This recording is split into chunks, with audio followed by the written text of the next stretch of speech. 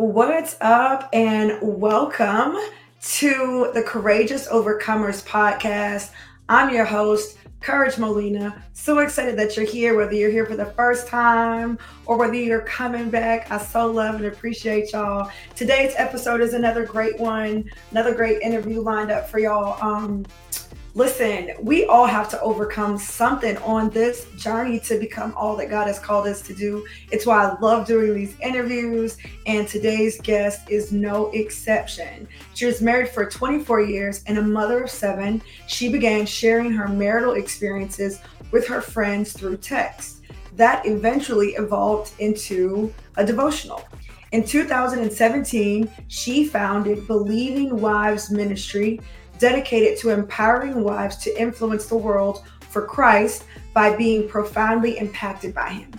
Through weekly Bible studies, annual retreats, coaching, and speaking engagements, she aims to advance God's kingdom through practical application of His Word. Y'all, help me welcome my new friend, Debra Cheek. Let's get into it. Oh my goodness. Debra, thank you so much for saying yes. I am so glad that you are here. Oh, I'm excited. This is wonderful. It's good to be with you, Courage. Listen, now I'm going to be honest. I don't know how I met you. I don't know how I found you, right? Because I've never met you in person. I don't even know where she lived, y'all. It's okay, though. This is the power of technology because I consume your content. It is you talk about the things that I like to hear about. I'm a wife, and so I love your ministry. There's not a lot of ministries that I've seen. Recently, there's more that talk about being a wife and being in marriage the way you do. And it is so refreshing to me because I felt like for a long time, nobody thinks of marriage like this. Everybody's like, even in the church sometimes, it's like, well, if this happens and that happens, then you're out kind of thing. And you just resonate with me. So I've been following your content. I know you're on YouTube, but I don't know how I met you. I don't know where you come from. Do you know where I come from? I do. I actually am in the same state that you're in North Carolina. You're in North Carolina? I am. I thought you were in North Carolina as well. I am. Yes. And I think we may have connected through Interested Women.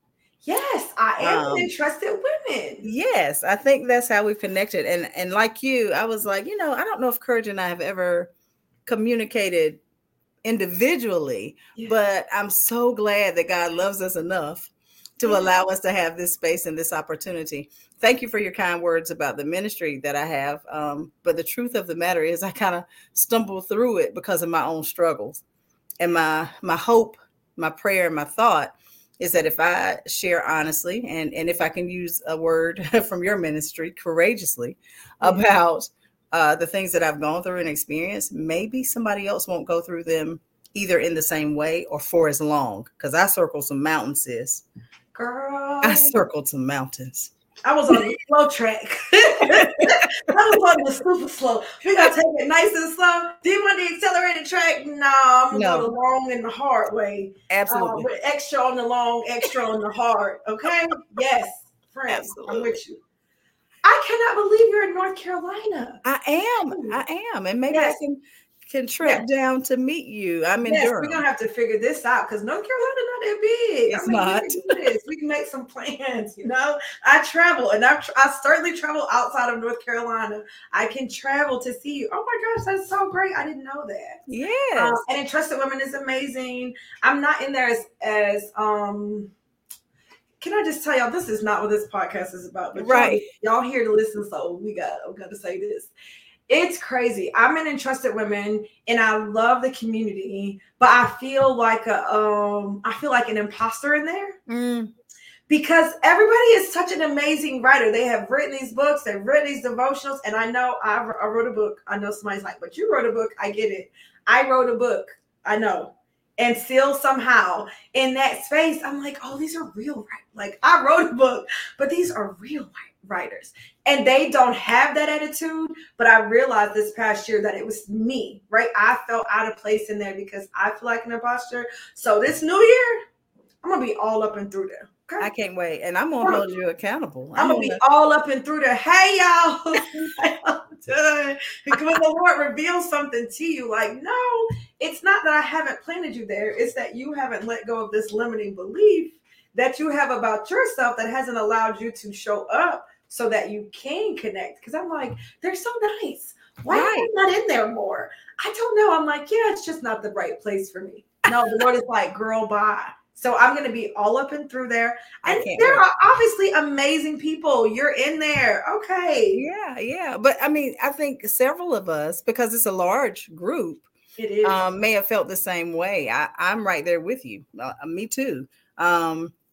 But those lies, those limiting beliefs, those mindsets that we have to break out of that make us feel like even though we've done the thing that other people are doing, somehow we didn't either do it as well on the scale that maybe they did it on. It makes us feel like we're less than, but they're not making us feel that way. Like you said, it's our own internal war with the lies that have been planted. It's so crazy how comparison does that, right? Because that's what leads to that feeling. It's the comparison. If I'm just by myself and I'm not comparing, I'm just talking, my book is so good. It is good. My book is so good. Like, bruh, it's so good. But and I believe that, and I feel that, and I know that. The millisecond, okay, that I turn my head, I didn't even read this person's book. I just saw their cover. That's it. The second that I see that, now all the greatness that I could see in my book, it is immediately washed away.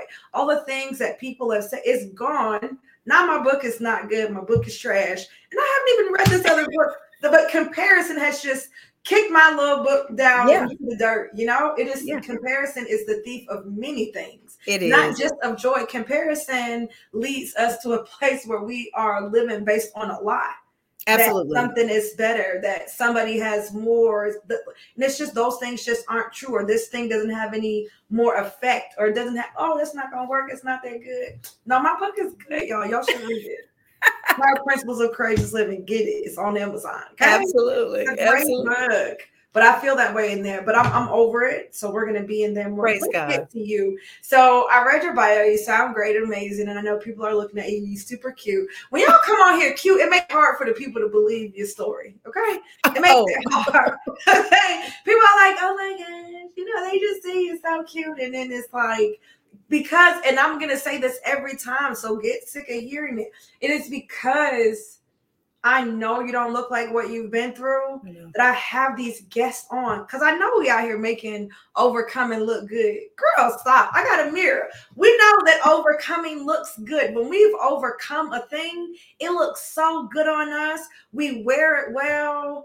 And the Lord does this beautiful thing. You cannot even see from the outside the depths of what we had to get through to get here.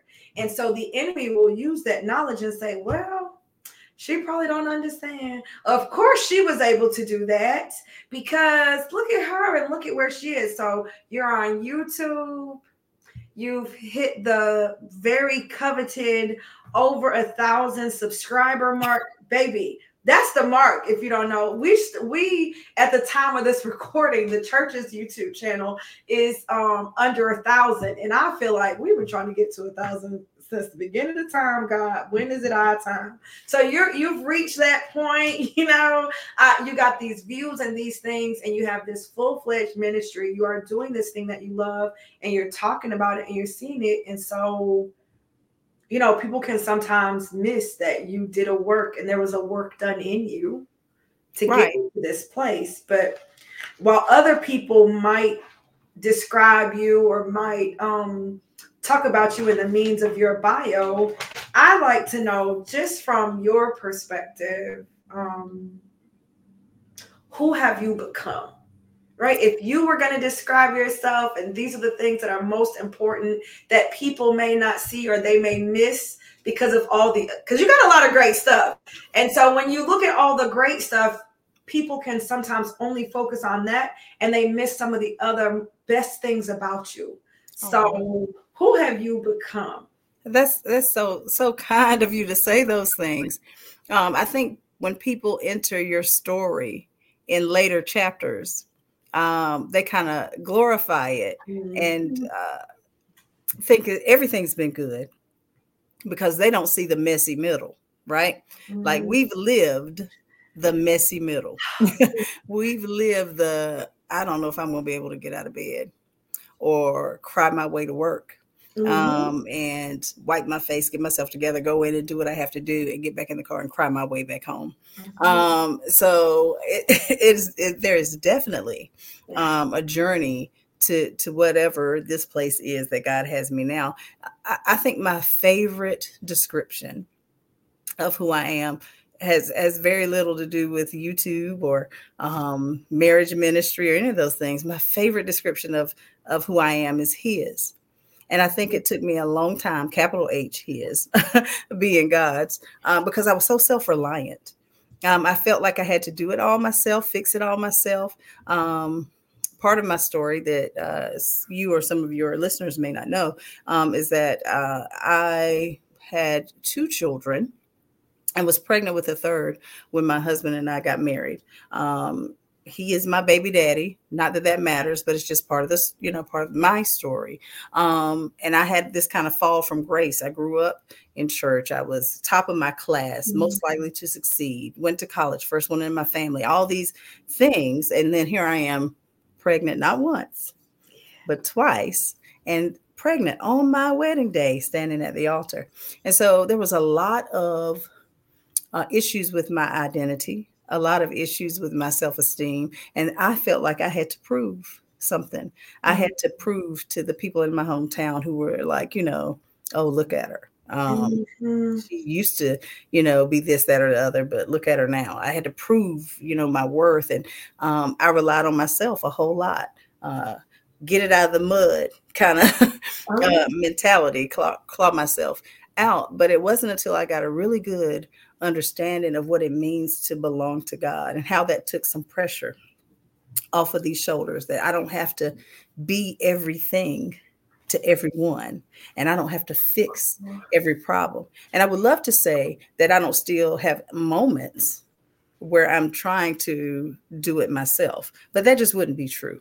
yeah.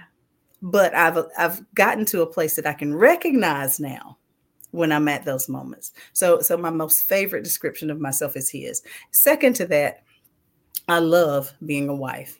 I can't tell you I always did. We're gonna be truthful. Uh, and even though I love it, there's some days and sometimes I'm like, I don't know if I don't like it. I might not like this right now. Mhm. I love being a mom. I love being an educator. My role outside of ministry, well, even though I do a lot of ministry with it, I'm an assistant principal. So I love working with kids. I Okay. love doing those types of things until the Lord moves me into full time. I'm going to serve here with joy. Yeah. So those are some of my favorite descriptions about myself. I hope that was a Yes, that was so good. encapsulation. I love that. First of all, just that first one, I am His. If we just sit in that, who like who have I become? I've become a woman who recognizes that I belong to God in a Yeah, real way. And I think in Christian circles we say that. We say I'm a child of God, I'm His. But saying it and owning it and having it and living like we believe we belong to somewhere, it's something completely different, because without it, it's exactly like you said. We are on the healthier side, not necessarily the best side, but on the healthier side, we are self reliant, right? right. But even that is still operating like I don't belong to Him. And that's the best. On the worst side, we become manipulative, we Yes, become bitter and resentful because we out here in this world by ourselves and we can't make it. And this person did this to me.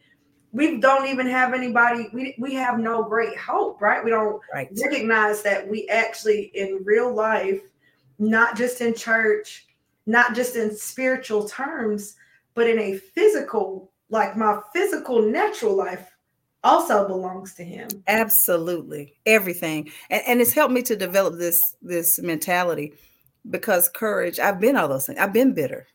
I've been angry. I've been frustrated. Serving in church, Okay. leading others, like, well, I guess I got to do it. Wrong heart, wrong attitude, because I was relying on myself. But as I've gotten older, I've come to embrace this mentality that says I can care but not carry. And so I've learned to, like, I can care about a whole lot of things. I can care about a whole lot of people, but God didn't ask me to carry any of it. My children are His. My husband, His. This job that He allowed me to have, His. The finances, His. And it allows you to live, as Matthew 11:28-30 in the Message says, freely and lightly. That's how I want to live. And I still have to, tear down some lies. I still have to conform to His way and not my own. But it's so much better when we realize I'm His and He's a good daddy. He takes care of his kids. I can care, but not carry. Yes, I'm ma'am. gonna tell you right now, I'm gonna give you credit for that for probably the next 3 times I say it. And then I'm just gonna be saying it. Okay. It's all right. I'm gonna be like, yes, I did this interview and she said this, and so I'm gonna give you credit probably 3 times. After it's that, all right. I ain't if gonna say that somebody's free, I don't care about. I don't care about any of that. I can care, but I ain't gotta carry, baby. That set somebody free right now. Because we think that not carrying means that we don't care. Right. I had a conversation with my mother this morning, and she said, well, I just want to get to a place of peace. I don't want people to think that I don't care. And I'm going to call my mama when I'm done with this interview. I'm going to say, Mama, I ain't even going to make her wait for the podcast to come out. I'm going to be like, Mama, let me tell you this thing, because if we can recognize it's okay for us to care. I can care about my marriage. I can care about these kids. We want to. This is what we want to do. We want to be known for this thing. That's great. I don't have to carry it. And it's in that carrying that we get bogged down. Yes, ma'am. The word of God says over and over, my yoke is easy, my burden is light. But we so far removed from that. It's just something that we say. We don't know what a yoke is in our culture what the yoke allows for the 2 animals to do. But if you will get into a good Bible study, come on, see what a yoke is. It allows 2 to carry a load. And if they are yoked properly, it is not going to be a heavy load for anybody. It's going to be a light load. There is a load, yes, that we're moving. There is something that we carry, that we care about, but we have to carry it in a way that is so burdensome for us. We don't. And let's live free and light, baby. We about to stop. We done, y'all. That's their whole nickel right there. And in those verses, he says, get away with me and you'll recover your life. And I think because we have carried so much, we've lost the essence, if you will, of what our life is supposed to be. We are not supposed to be torn apart, frustrated, overwhelmed, overworked, but we've got so accustomed to living there, we've made it normal. But if we get into this, my yoke is easy, my burden is light, like you're talking about the biblical understanding of it, the stronger animal carried the bulk of the load because he was training the younger one, like, just walk with me, but you got to stay in step with me. You got to stay right alongside me. And what happens is we start drifting behind because we're so bogged down with these things. Think about even this holiday season. I get a little passionate about this, Courage, because his word is so good. We'll say yes to stuff that we don't even want to do just because we're carrying the opinion of, well, I don't want him to think, I don't want him to think I don't appreciate the invitation. I don't want them to think. People who love you will understand if you have to say, yeah, I'm not going to make it this time. Yeah. I don't have to burn myself out attending every event, buying a gift for every function to go to with people, honestly, that I don't typically fellowship with anyway, just so that I'm bearing the brunt of somebody else's opinion. But how many sets of pajamas are we going to buy to attend somebody's Christmas party that we don't even want to go to? You better set these captives free, Debra. You better set somebody just got you better set the captives free. I'm saying yes to all of these things. Not only that, people also are looking at you crazy when you're like, I no longer want to subscribe to this way of living. But that only bothers you if the person that you want to impress, that you want to look at you a certain type of way, that you're concerned about their assessment of you, are other people and not God. Because God knows me in and out, and He good with me, so I ain't going. Right, that part. And everybody ain't got to be good with me, but I'm gonna check with Him. And if That's right. you and I are good, then that means we're good. So I'll catch y'all maybe next year. Maybe I won't catch you next year. Maybe But not. baby, I ain't coming to this thing. That right there, we will fight for it. Even in coaching, even when I'm coaching, if I'm talking as a pastor and I'm on the phone and we're trying to work through something, we have the tendency to fight for the heavy load. I can't let that go. I can't give that up. I can't just do this. This thing that you have, this luxury vehicle that you have, this apartment that you have, and I'm from the hood, so maybe that's why I feel that way. All of these things that you have are putting you in a place where you have to work 60, 70, 80 hours a week. I need to give up some of those things because the Lord said I need a Sabbath. And if my lifestyle doesn't support me having a day off, then I need to make some adjustments in my lifestyle. And we want to go to the Lord and say, not can you help me to live according to your will? Can you create in me this superhuman strength so I can continue to carry a load you never intended for me to carry, and for me not to feel the long-term effects of carrying such a load in my marriage, my mind, and my body? Let me say this, if I may, because I'm hearing something else that the Lord has kind of driven into my heart for a while. And it's this phrase: overwhelmed is the cry of the distracted. Overwhelmed is the cry of the distracted. We have gotten so distracted from real purpose, from real kingdom purpose, from working the assignments that He's given to us, from living the life that He's called us to live, that we have allowed ourselves to be overwhelmed by all these things that He actually never told us to do anyway. When you're talking about us fighting to hold on to things that are weighing us down, I think about, I've had conversations with people in some of the same arenas that you're talking about, coaching and ministry. And I'm like, just take your email off your phone. Put some parameters around your life. You need this job that you have. God, if we don't work, we don't eat. Right. However He, sets that up for our particular lives. But you're not to be accessible 24/7. And if you can't stop yourself from checking that email or social media or whatever, take it off your phone. Put some boundaries, because you're distracted, and that is causing part of your overwhelm. And it's a hard pill to swallow. But when I'm overwhelmed, I have to look at that calendar that has something every day. I have to look at my phone that has all these notifications. And I have to say, oh, maybe I'm overwhelmed because I've been distracted from what I'm really supposed to be doing. And He's given me the power of His Spirit living on the inside of me to say no, to have some self-control, to make some wise decisions, because He's given us wisdom. And we've got to get back to real, like, what is this costing me? Because every yes costs us something. Yes. Whether it's time, money, it may cost us influence. It may cost us the door that He wanted to open, but we chose to go a different way. Mm-hmm. Is it worth it for me to give my yes to a party when He's got an amazing opportunity? Is it worth it for me to give my yes to overtime when He's blessed me with this family that I prayed for? What is it going to cost me? Oh, that is so, so beautiful. We struggle to say no to things, even more so when we don't recognize that we belong to God, and and because I belong to Him, I'm His responsibility. Yes, sir.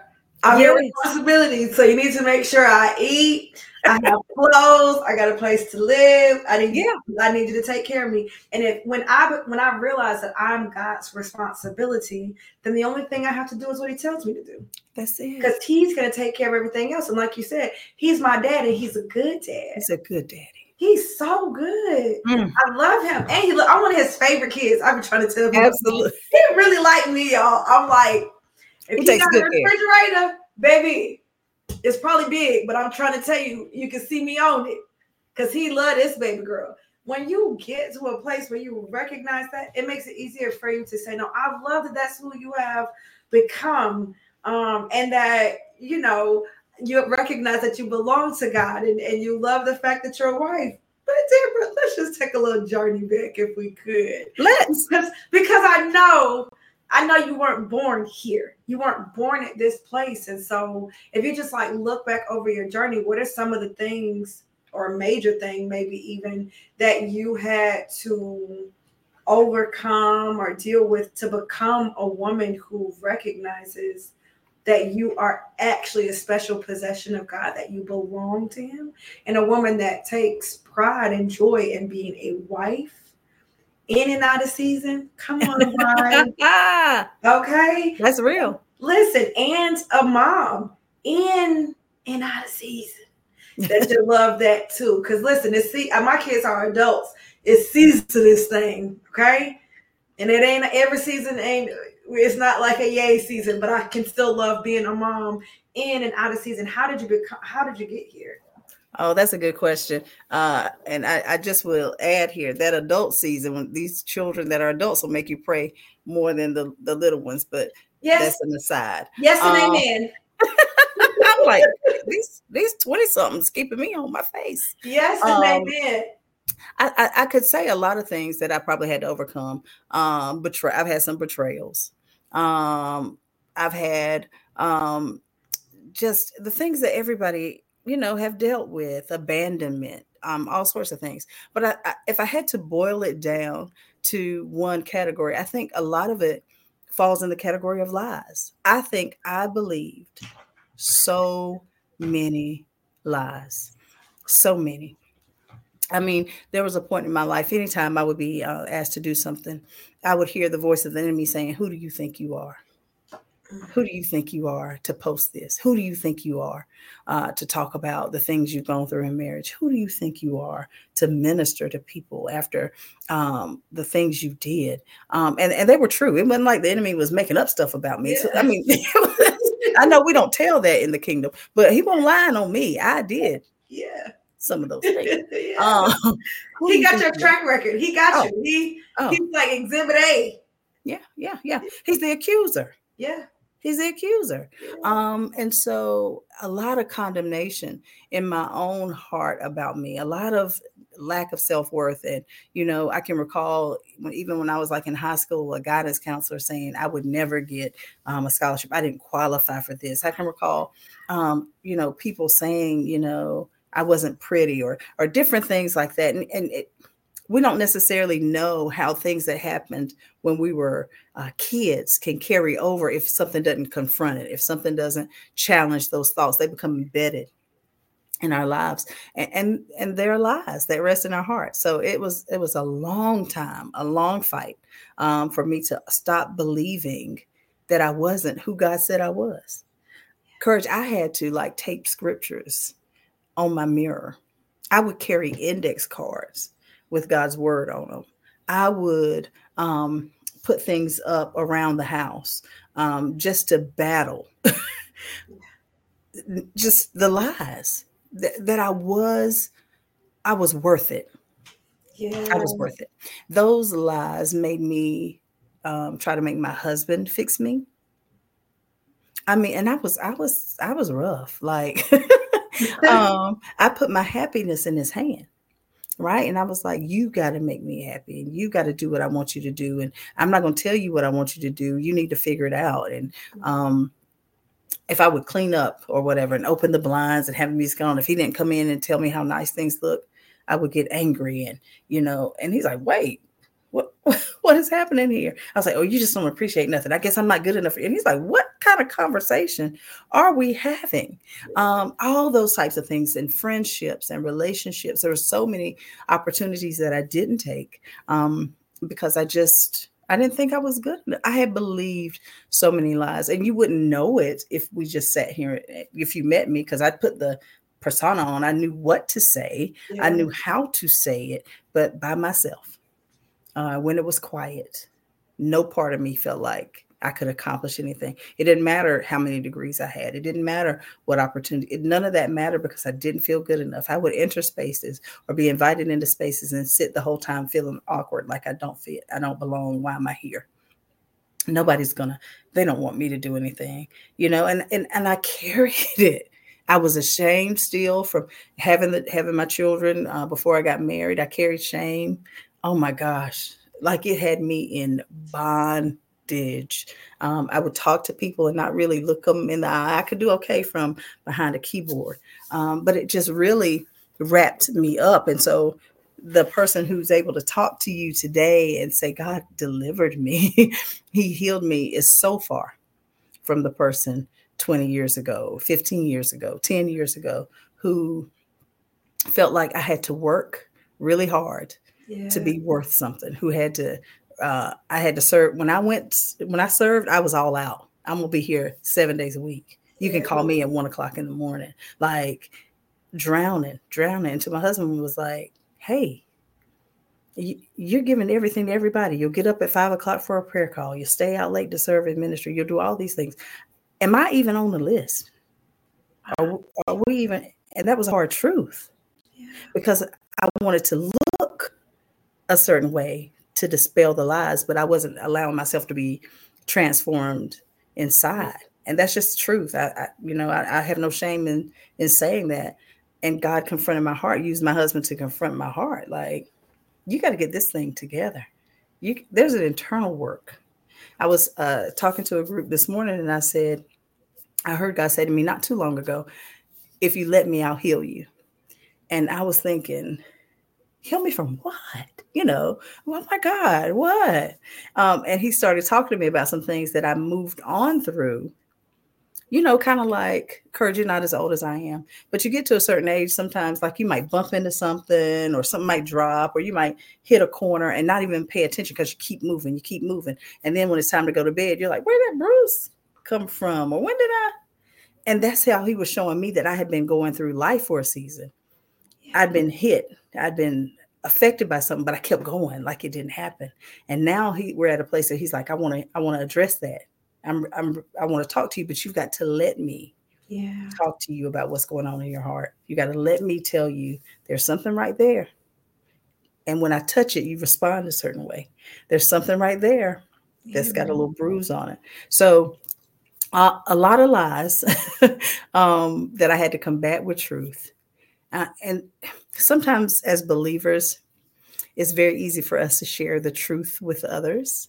But sometimes because we have these platforms and we're operating in these offices, he has to use different methods to get the truth to us. We've got to be open to hearing those. So, yeah. That is, first of all, you said a lot. We're about to unpack some of this. So many things. One, I don't know who is listening that doesn't have this playlist of lies. There is, even if their lies aren't the same as your lies, aren't the same as my lies, there are lies that are being told. And if it doesn't sound like what God said, it's a lie, just in case you can't tell. Because sometimes something is fact. Right. It's a fact. I did do that. Check. It's a fact. I was pregnant in high school. That's a fact. The truth is, I'm fearfully and wonderfully made. The truth is, I'm a marvelous work. The truth is, I'm remarkable. The truth is, I'm called, I'm chosen, and I'm anointed, right? So there are lots of facts. Yep. And the enemy will use these facts. That's how he tricks us, right? Because what he said is a fact, and then he twists it a little bit, and it turns into this a lie. Because this first part is a fact. Then the second thing that he says, you just automatically receives as true. You were a teen parent. Fact makes you unworthy. You just accept that lie. You did this. That's a fact. You're right. I did do. And now once he gets you on that train, now he can just start tossing out all kinds of stuff. He can toss out all kinds of stuff that with no bearing in fact, but you've already started to sing the tune. You've already started to dance to the melody. That now you're not even listening and verifying what he's saying. You're just accepting all of those things. And so that's a huge one. And I can see how that will keep us from showing up. This is what I always say, right? How can I tell? Because it's like you said, when you're talking to a person, somebody asks you, even if you ask me outright, do I struggle with something? I'm not going to lie to you, but there are seasons in my life where I did not recognize myself, what I was struggling with. My feet were trapped in something, but I didn't know that my feet were trapped. I didn't know what had me entangled, right? So you could ask me flat out and I would be like, no, I don't struggle with worthiness. Like, I know that I deserve this and I would have told you that. Here's how you know. Don't be asking yourself, because yourself may not know. Yourself might lie to you. Okay. Let me tell you, what am I trying to prove? There you go. That is what shows you what is the root. The fruit is the behavior. I have been trying to prove probably for my entire marriage, God help us, that I'm a good wife. Mm-hmm. I'm a good wife. If I am a good wife, I don't need to prove it. I can just be it. Right. But that the second is like, I want to show him that I'm a good wife. I want to show his mom that I'm a good wife. I want to show these people that I'm a good wife. That means there is a lie on the inside that I believe. Right. And that lie is I'm not a good wife. Because only a person who believes she's not a good wife has something to prove. I've never tried to prove that I'm a woman to anybody. Right. I never got up and said, well, I'm going to do my hair like this so everybody will know. No. Number one. I'm going to put on this outfit. I've never gotten into a conversation with never, Debra, in my whole life. Have I tried to prove to a person that I'm Black? Never. Right. I never did that. Right. I never said, well, you know what? I'm going to dress like this and I'm going to sound like this so they'll know. No, I don't care. I don't have anything to prove because I know I'm a Black woman. Like, I know these things. Right. I'm not trying to prove anything. But every time I think about ministry, the ministry I've been called to, when I think about the work I've been called to, spaces and places, it's in those places where I showed up a certain way. Even if I didn't have it in my mind, I showed up a certain way. There was a certain expectation that I had for people to respond a certain way to show that I proved myself in some way. Right. That I'm worthy of the call of pastor as a woman in 2023. That I'm worthy of the call of this 2023 people. And this is still a thing that's happening. I never tried to prove anything I knew for a fact. Right. But I struggled with seeing myself as a good wife. I felt a way about me and I was trying to prove it to any and everybody. Do you know what I mean? I 1000% know what you mean. And as you're talking, I'm thinking, and what's the rest of that sentence? Because when I was like trying to prove that I'm a good wife or a good minister or a good pastor or whatever, I think if I'd have learned earlier to finish the rest of that sentence, that where I'm thinking I'm not a good wife, and that means what? Yeah. Because I think that reveals the lie that we need to combat, because we are a good wife, but there's some fear that we have there, something that if I'm not a good wife, then I'm unworthy, then I'm this, then I'm that. How do we get to the truth behind that statement that's a lie so that we can heal or be delivered or whatever the necessary response is? Like what is that? That's the secret sauce right there. That is the magic. That's the thing that unlocks it. That is so good, because as soon as you said that, it leads us down. This is why I love being in community and conversation with women who are in the book, baby, because they can hear something from the Lord that's going to take you to the next level. You got a little breakthrough, but my sister right here just took us to another level. And that is, as soon as I think, okay, well, I'm not a good wife, what does that mean? And if I believe that to be true, what is that? What narrative am I creating about my husband? Because if I'm not a good wife, he ain't staying that long. If I'm not a good wife, everything he is doing for me, I got to look at it with a side eye, because I'm not deserving of that type of love. So it can't be real. He's got to be thinking all these things. Girl, yeah, you about to get me set free. I'm not going to clap it on this podcast with you, Debra. Girl, now you just said something. We that right there. What does that mean? What is the narrative that comes out? So what is that? This deep other thing? Because now I can see how that lie has filtrated in through all Oh, these yeah. Oh, yeah. other spaces, and how even when there is love on this side, and if you think about how far back that goes, I've been married for, oh, this is 2000, I've been 03, 02, 01. I've been married for 22 years. Yeah. So I got to count. I got to get these years, It's get this okay. math together. Been married for 22 years.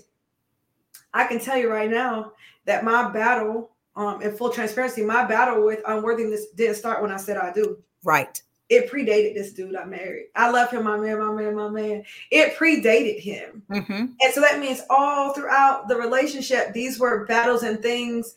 Even if love was given, it couldn't be received at the level and at the depth that I needed it to, that the sender intended for it. And we're just talking about husband and wives, but that's true with really anything, Everything. right? Everything. That's true with anything that you're believing, whether you're not smart enough or you're not talented enough or you're not experienced enough, whatever that enough thing is that you are believing, that lie. Mm-hmm. There's an entire narrative that goes along with that. And then every single thing that you experience, even the best things in life, are filtered through that Right. lie.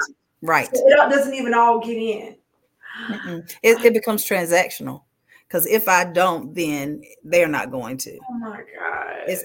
The relationship, the relational part gets a little muddied because it's all very transactional, and we're trying to self-preserve. Yes. Based on the things that have happened in our hearts and in our lives, independent of the other person, but it comes out sometimes with and or on the other person. And so that's what the enemy wants us to do. He wants us to focus on our affirmation that I am enough, I am enough, I am enough. And we are in Christ, but it's bigger than, why do I think I'm not enough? Mm-hmm. And if I'm not enough, what, how is that impacting the relationships, my purpose, who I am? How can I represent the God who I say is enough? Oh, so good. Right? If I still feel like he didn't do it all through Jesus on the cross, what am I portraying to people? There's some healing that he wants to do, even in those of us who are believers. There's a level of freedom. We go from glory to glory. Yes. And he loves us so much that he'll be like, okay, there's the lie. Now let's dig a little deeper and see here's the thing. What lie did you come into agreement with? Come on. What did you say and affirm as now your truth that never was? That is so good. And it shows that we would much rather stop short, right, than come up short. Come on. So if I stop short, I ain't giving it my all. You're onto something. Because I'm afraid that if I give my all to this relationship, if I give my all to this business, if I give my all to this ministry, if I go all out, because I don't believe I'm enough, I'm going to fall short. I'm going to come up short. And there's going to be all this other stuff that comes. I'm going to be embarrassed. This fear, like all ridicule, whatever. So I would rather take heed, like you said, I'm doing this for this. I'm doing this for that.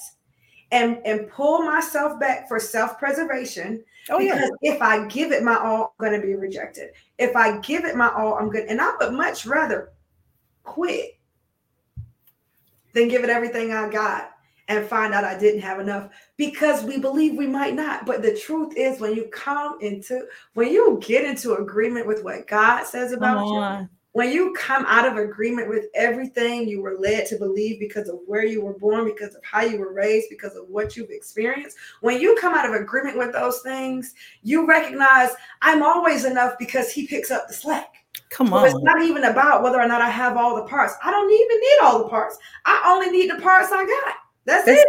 Whatever part I ain't got, I don't need. because he's gonna pick up the slack. Yes. He's the gap filler. Absolutely. He's ordained this work to be done. So you're right. I don't have this and that. But the good news is I don't need it. That's the good news. The good news, whatever I ain't got, I don't need it. So I am enough for this assignment as wife, as mother, as daughter. Daughter, daughter. If we would stay right there, if we would spend concerted effort reveling in the fact that we're his daughters. What if we just said, you know what? I'm gonna let my father take care of me. He knows who I am. He knows what he gave me. He knows my idiosyncrasies. He knows the areas of my challenge. He knows my attitude. He knows what he's. I'm no surprise to him. So I think I'm gonna let him guide my day. I think I'm gonna let him choose my appointments. I think I'm gonna let him organize my closet. Whatever it is, if we would let him into it all, he would show us. He's either going to show us what to do or how to do it, or he's going to show us a person that he's already touched their heart who could come assist or come help or make up the difference, as you say. Yeah. He's a good daddy. I mean, like, that's all I know to say. He's a good daddy. I love it. Now, how do somebody's listening? They're like, that sounds so great. That's wonderful. But how do you get there? Like, what we're talking about overcoming the lies of the enemy that weren't handed to us by a red devil with pitchfork. They were handed to us, some of them from well-meaning people we love. Some of them from people who don't like us and they meant us 100% harm. Some of it from the society, some of it from the world, right? How does a listener, somebody listening right now, how do they begin to overcome lies? What they need to, y'all get y'all pen, she about to tell y'all. They need to be able to write something down. What is it that they do in a real practical sense to help them overcome lies that they have not only believed, but held on to, and in some of us found some comfort. Outside of that is scary. Yeah. But over here, I don't like it, but I'm comfortable with this pain. I've been had this pain for a long time. What do they do? Yeah. I think there are a lot of things. But the first thing that comes to my mind is to recognize that multiple things can be true at the same time. It's not always either or. Sometimes it's both and, as one of my dear friends has told me. I loved my father. He was a good man. He's a good man, Savannah. He was a good man. But he had alcoholism. I saw him be abusive.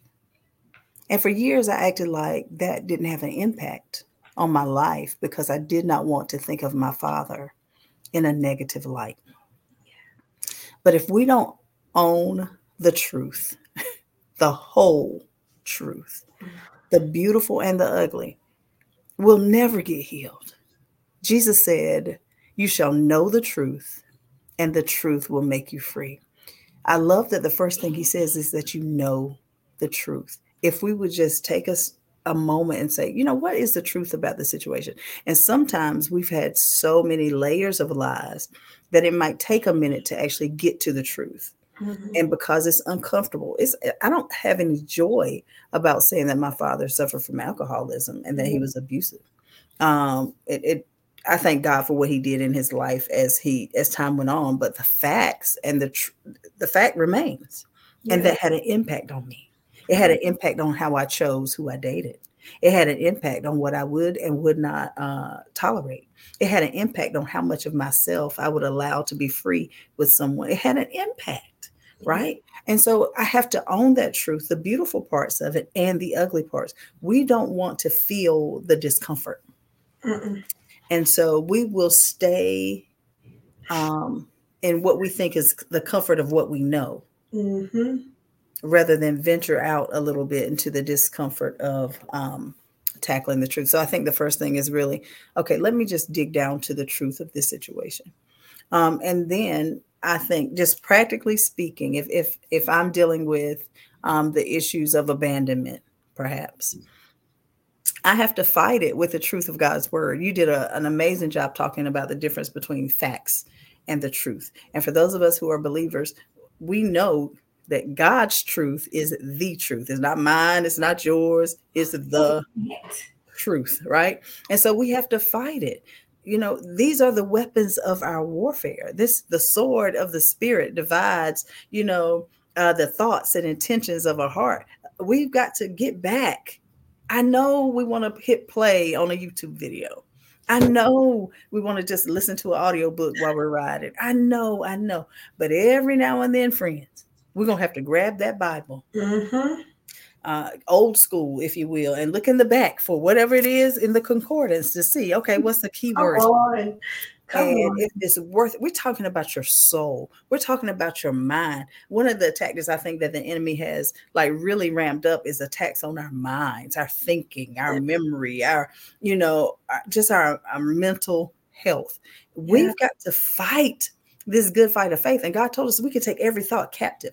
It doesn't mean that I can necessarily stop a thought from running across my mind, but I can grab that thing and make it obey what Christ says. So when that thought comes across that I'll never be good enough, I stop that thought and I make it obey what Christ says. He says I was worth it. God sent Jesus for this life. And no matter what anybody else thinks about it, he thought it was worth the life of Christ. But I've got to dig into the word of God. There are no shortcuts. I'm so sorry. Other than the fact that you can type in the scripture and figure out what it is, or you can type in a word and get scriptures that are related to it. And that's a wonderful thing. But we've got to do the work of submitting our lives to him. We will not be transformed by the renewing of our minds without the word of God. So I would say, practically speaking, maybe just one area, find one area that you believed a lie in. What's the truth about this? Why did I believe this? Is it from somebody well-meaning, like you said? Is it from a circumstance? Because some of those things we can't help the family we were born into. Right. It's not that we did something wrong. It's a circumstance or a situation that we found ourselves in, but our healing is our responsibility. Right. So how do I allow him, to heal me? He will heal us if we allow him to. It's almost like we got to crawl on the operating table, and just lay ourselves there and say, however you want to do it. And God is so sweet. Some things he does instantaneously, but there are also some things that he has to give us a little anesthesia for. And there's some things, you got to have a little rehabilitation. You may have to go through this process for a little while, but I think the core of it is taking his word and allowing it to change our minds. So maybe somebody needs to do what I did and write out by hand some scriptures. Maybe you just need to take a picture of one and make it your screensaver on your phone. Maybe when you're journaling, if that's what you choose to do, I think it's a very therapeutic tool that you just write it.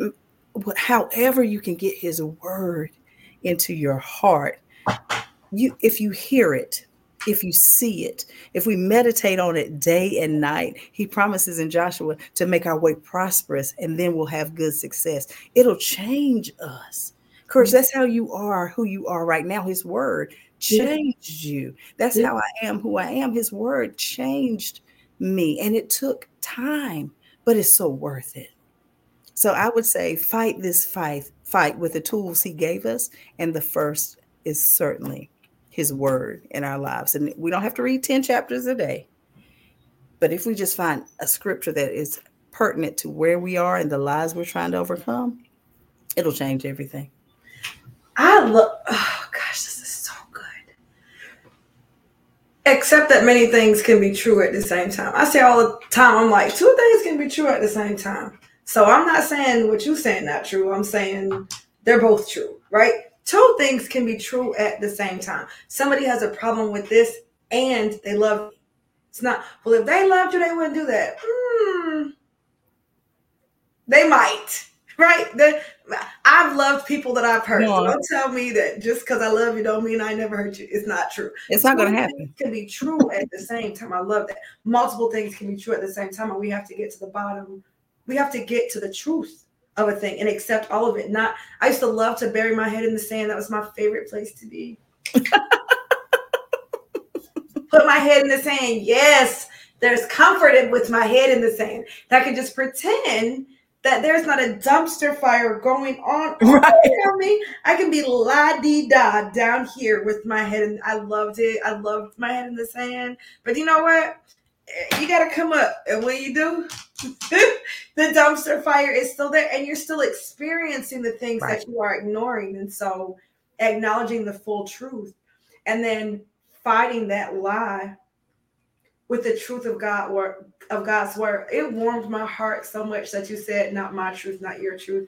I know people say it. I hate it because it takes away from the truth. The truth. It implies that there are no. This is the absolute truth. But the word of God is the absolute truth, and anything that's not standing up to that, it ain't the truth. So that's right. Let's get from there.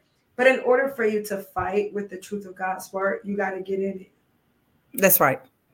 That's the problem, friends. It's not just going to come right to you.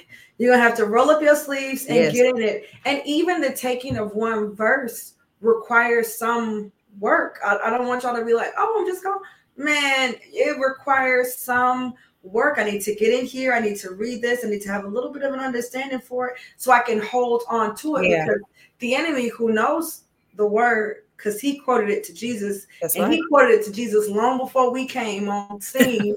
So that means he's had way more time with it than we have, right? He will take that scripture and he will twist that thing. You got to get the truth of it. And if that means writing it out, write it out. If you don't know how, just like she said, you may need to get connected to somebody, get connected to a ministry that can help you break down the word so I can have this verse and I can use the power that it has with this. I love that. Y'all know I'm team getting the Bible open. And I'm like, yeah, you can Google it, but can you highlight it in your physical Bible? Come on. I want you to have a book you can bust somebody upside the head with. That's what I want. Whoop upside the devil's head with the physical Bible. I want that for you. I might have aged myself when I said that. But I'm right there with you. That, just listen. Okay, so this is my last question. This has been so good. I can't believe our time is up already. This is so good. Debra, you about to be my friend. You know that? We're already friends. We're about to be friends. We about to take this friendship to the next level. I'm excited. I'm ready. This conversation was so good for me. I'm ready. I don't even know if it don't help nobody. I want you to know this. Your girl's been set free. You hear me? It's helped me. It set me free for some. I'm gonna have to journal after this. I'm gonna call my mama, tell her what you said, and then I'm gonna journal because it has been so good. It has been so good to me. I needed to hear this because there are some lies that I'm still dealing with, and they have more power in my life than they need to have at this time. Oh, praise God! So I so appreciate you being on here. So. This is my last question. I ask everybody this question, but I want to know what in your experience is the key for courageously overcoming lies? I'm Debra Cheek of Believing Wives, and I believe the key to courageously overcoming lies is rooting yourself in the truth of God's word. Oh, that is so good. I love that. Because I'm doing that. So I'm already on the road to overcoming. I got some lies to still overcome, but I'm on the right track. And I love that. We got to get anchored.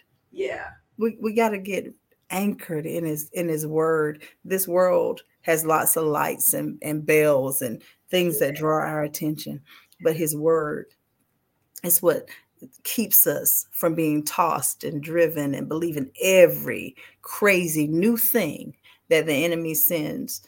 We got to get solid in his word. Oh, that is so beautiful. Where can they find you the most? Where's your favorite place to show up so they can connect with you? One of my new favorite places is YouTube. I have a YouTube channel called Believing Wives, and I'm there typically every Wednesday. I have videos that I upload every Wednesday. I also host a weekly Bible study every Tuesday night called the Believing Wives Bible Study. I hold that virtually. And so that's probably my most favorite place to hang because I love interacting with people in that type of format. So I'm there. I'm on Instagram. I have a few devotionals on the Bible app, but I'd love to connect with people any and every way possible.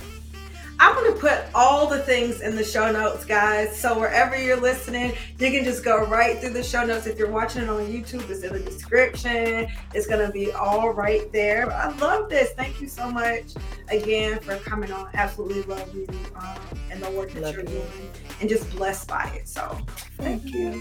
All right, y'all. We're going to get out of here. Thank y'all for listening.